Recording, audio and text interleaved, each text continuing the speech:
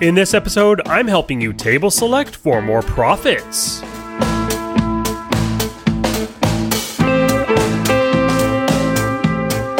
Welcome to Smart Poker Study. I'm your host, Sky Matsuhashi. Thank you very much for spending a little bit of study time with me. If it's your first time here, willkommen! And if you're back for more, welcome back, Jack.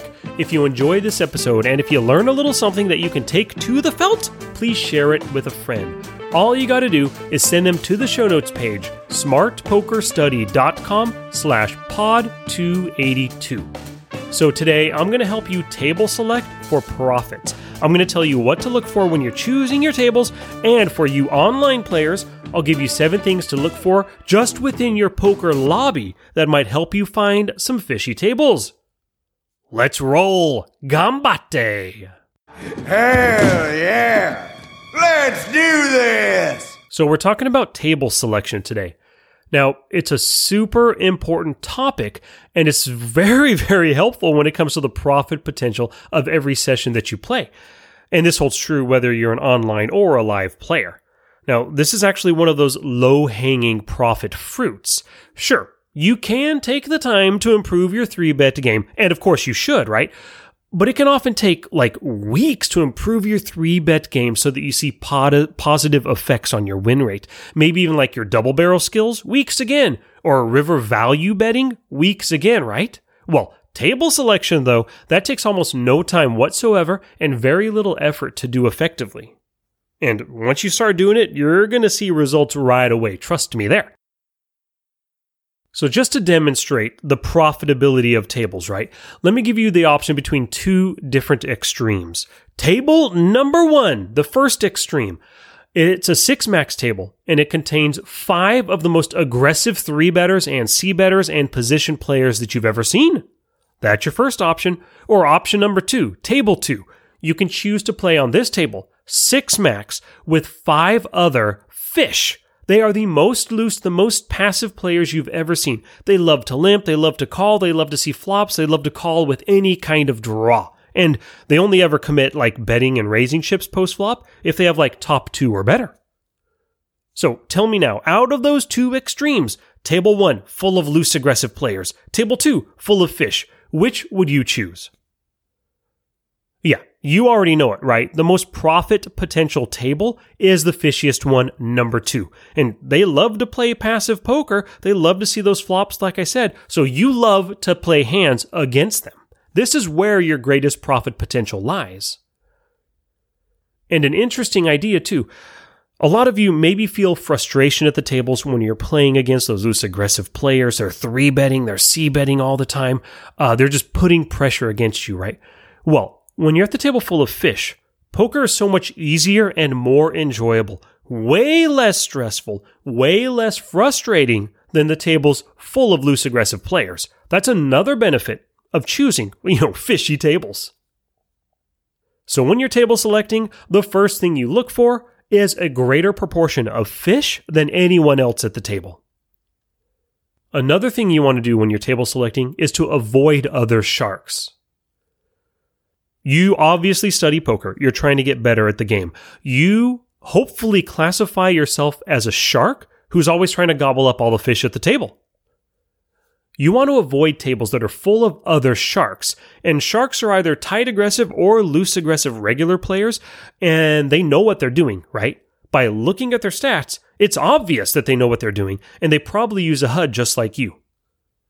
You also pay attention to the plays they make and the players that they isolate, the players that they 3-bet, and it's obvious they're hunting for fish just like you do.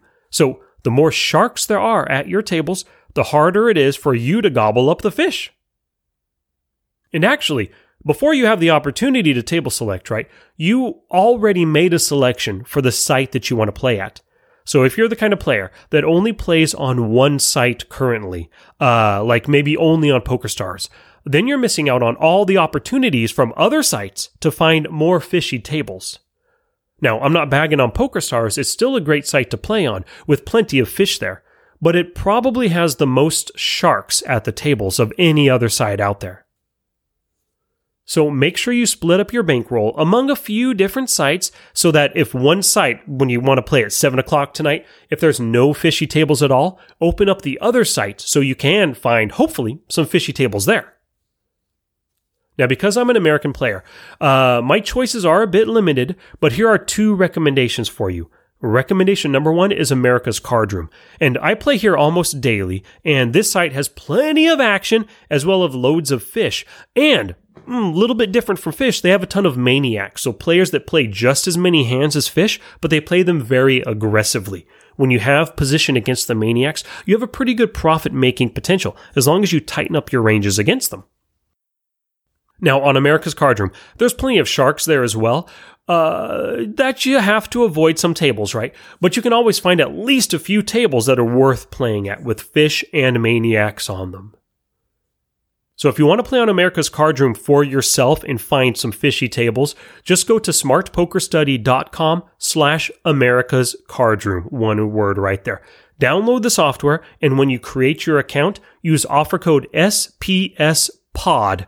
That way you'll get 27% rakeback, and it helps to support the show, and thank you very much. The second site I would recommend is Ignition Poker. Now, I can't recommend it from experience because I don't play there just yet, but I hear really good things. Ignition Poker has anonymous tables, and anonymous tables kind of attract the fish. They don't want to play against players who use HUDs that develop a database against them. But even though you can use a HUD there, but you can't develop a database against the fish. But I know that within the first 10 or 20 hands at a table with a player, you can already classify them most of the time among a player type, right? Let's say the first 10 hands, you find somebody who's VPIP'd at 80% and PFR was 0, totally, that's a fish. If you find somebody else in the first 10 hands whose VPIP is 60 and PFR is 50, 60/50 player, yeah, that's a loose aggressive maniac right there. Sure, it's only been 10 hands, but according to their stats, they're telling you exactly what kind of player they are. Now, the next tip I have for you is to make the fish come to you. Of course, when you're out in the lake, it would be so much easier if you can make the fish swim towards your little boat, right? Well, the good thing about poker is that you can kind of do that. When a fish, opens up the software, they want to play poker right then and there. They're not happy about putting their name on a wait list. So you can help them to play faster by starting tables on your own. So take a seat at an empty 6-max or a full ring table and just wait for them to arrive, right? Go ahead and play your standard game if some regs or some other players kind of join with you. But hopefully you're going to get some fish at your table, and eventually it'll be a fish-filled, profitable table. And if not, if a ton of maniacs join and they're sitting on your left and there's sharks there as well, then you might choose to just get up and leave. So be it. Find another table. And here's another thing. If you're a sit-and-go player, go ahead and register for some heads-up sit-and-goes, especially the lower stakes one.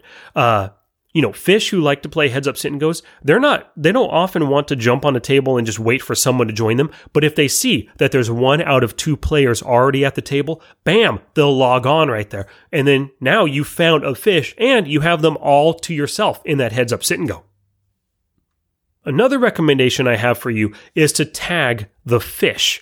Now, I don't know if you're like me, of course, but I often forget player screen names unless I have a ton of hands against them.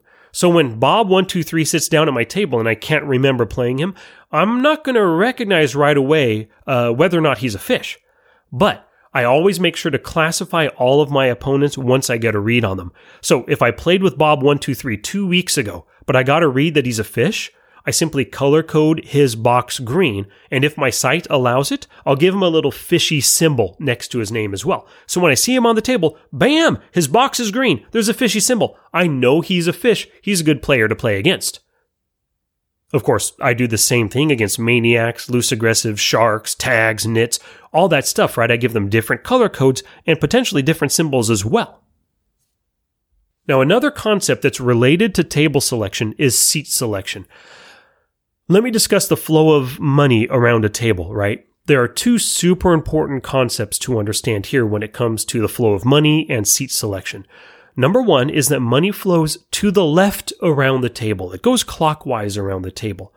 And that's because of the power of position. Being in position means you're to the left of them.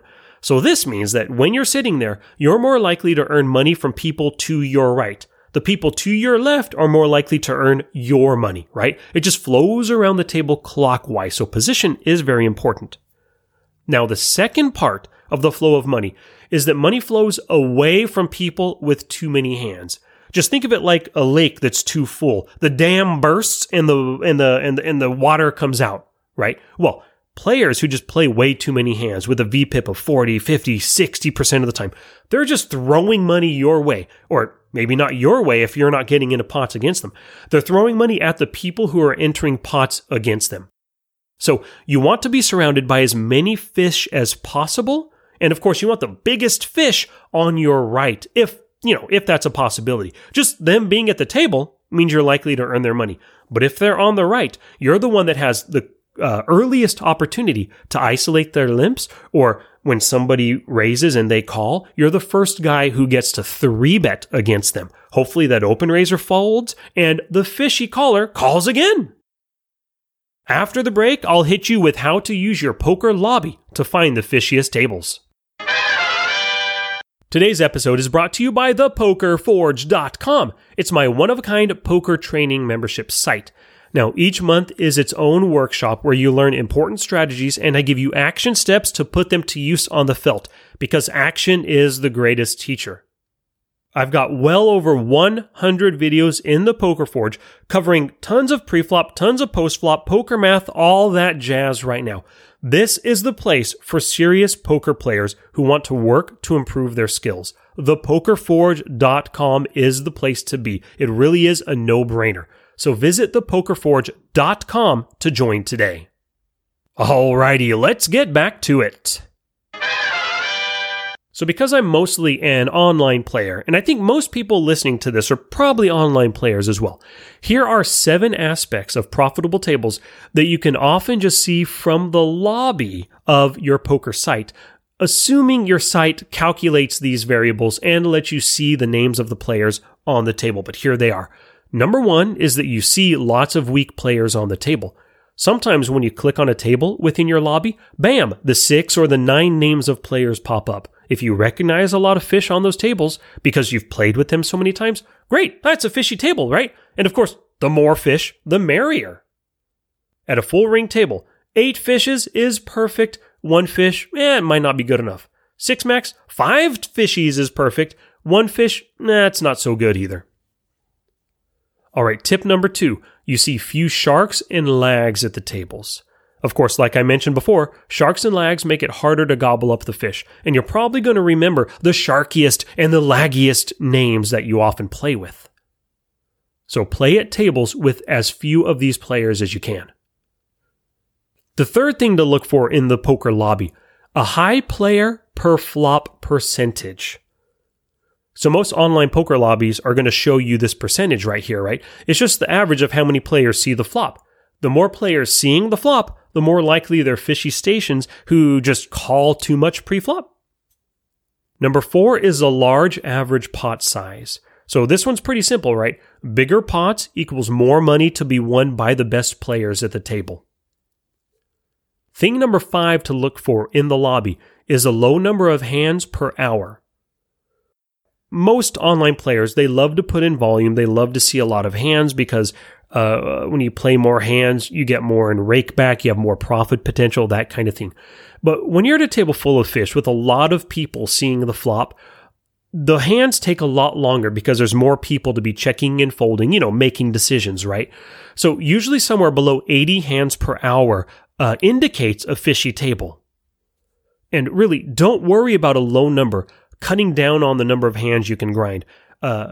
Yes, it will cut down on the number of hands you play, but what's more important, the number of hands you're playing or increasing your profit potential for the time that you end up playing, right? Yeah, profit potential is more important.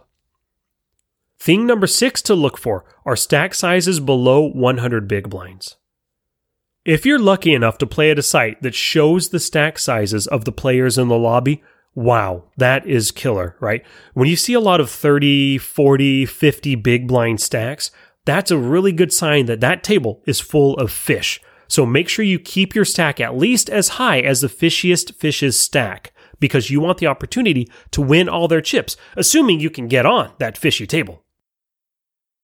Speaking of assuming to get on the table, tip number 7 to look for is a lot of players on the wait list.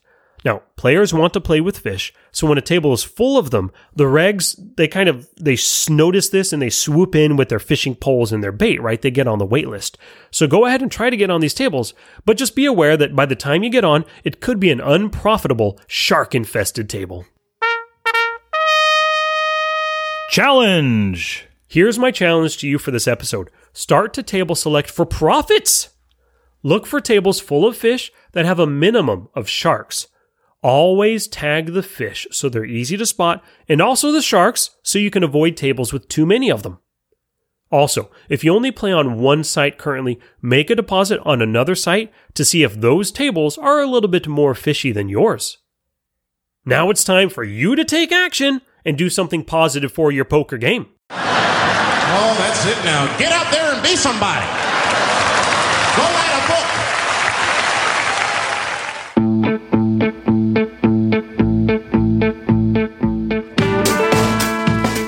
Alrighty, your learning is not complete until you visit the show notes page, smartpokerstudy.com/pod282. You can go there for basically a transcript of today's episode and links to everything I discussed. And of course, if you're down with taking action to improve your skills and your poker bankroll, you must become a member of thepokerforge.com. Every month in the Forge is dedicated to one specific theme in an effort to turn you into a poker master. So visit thepokerforge.com to up your poker game today. Now, my other podcast called Daily Poker Tips is available wherever you listen to podcasts. Just search and subscribe. You'll get a 30-second tip every day. And if you could type or say the word Smart Poker Study, you can find me on Alexa, YouTube, Twitter, and Instagram. Until next time, take action on and off the felt to become the player you want to be.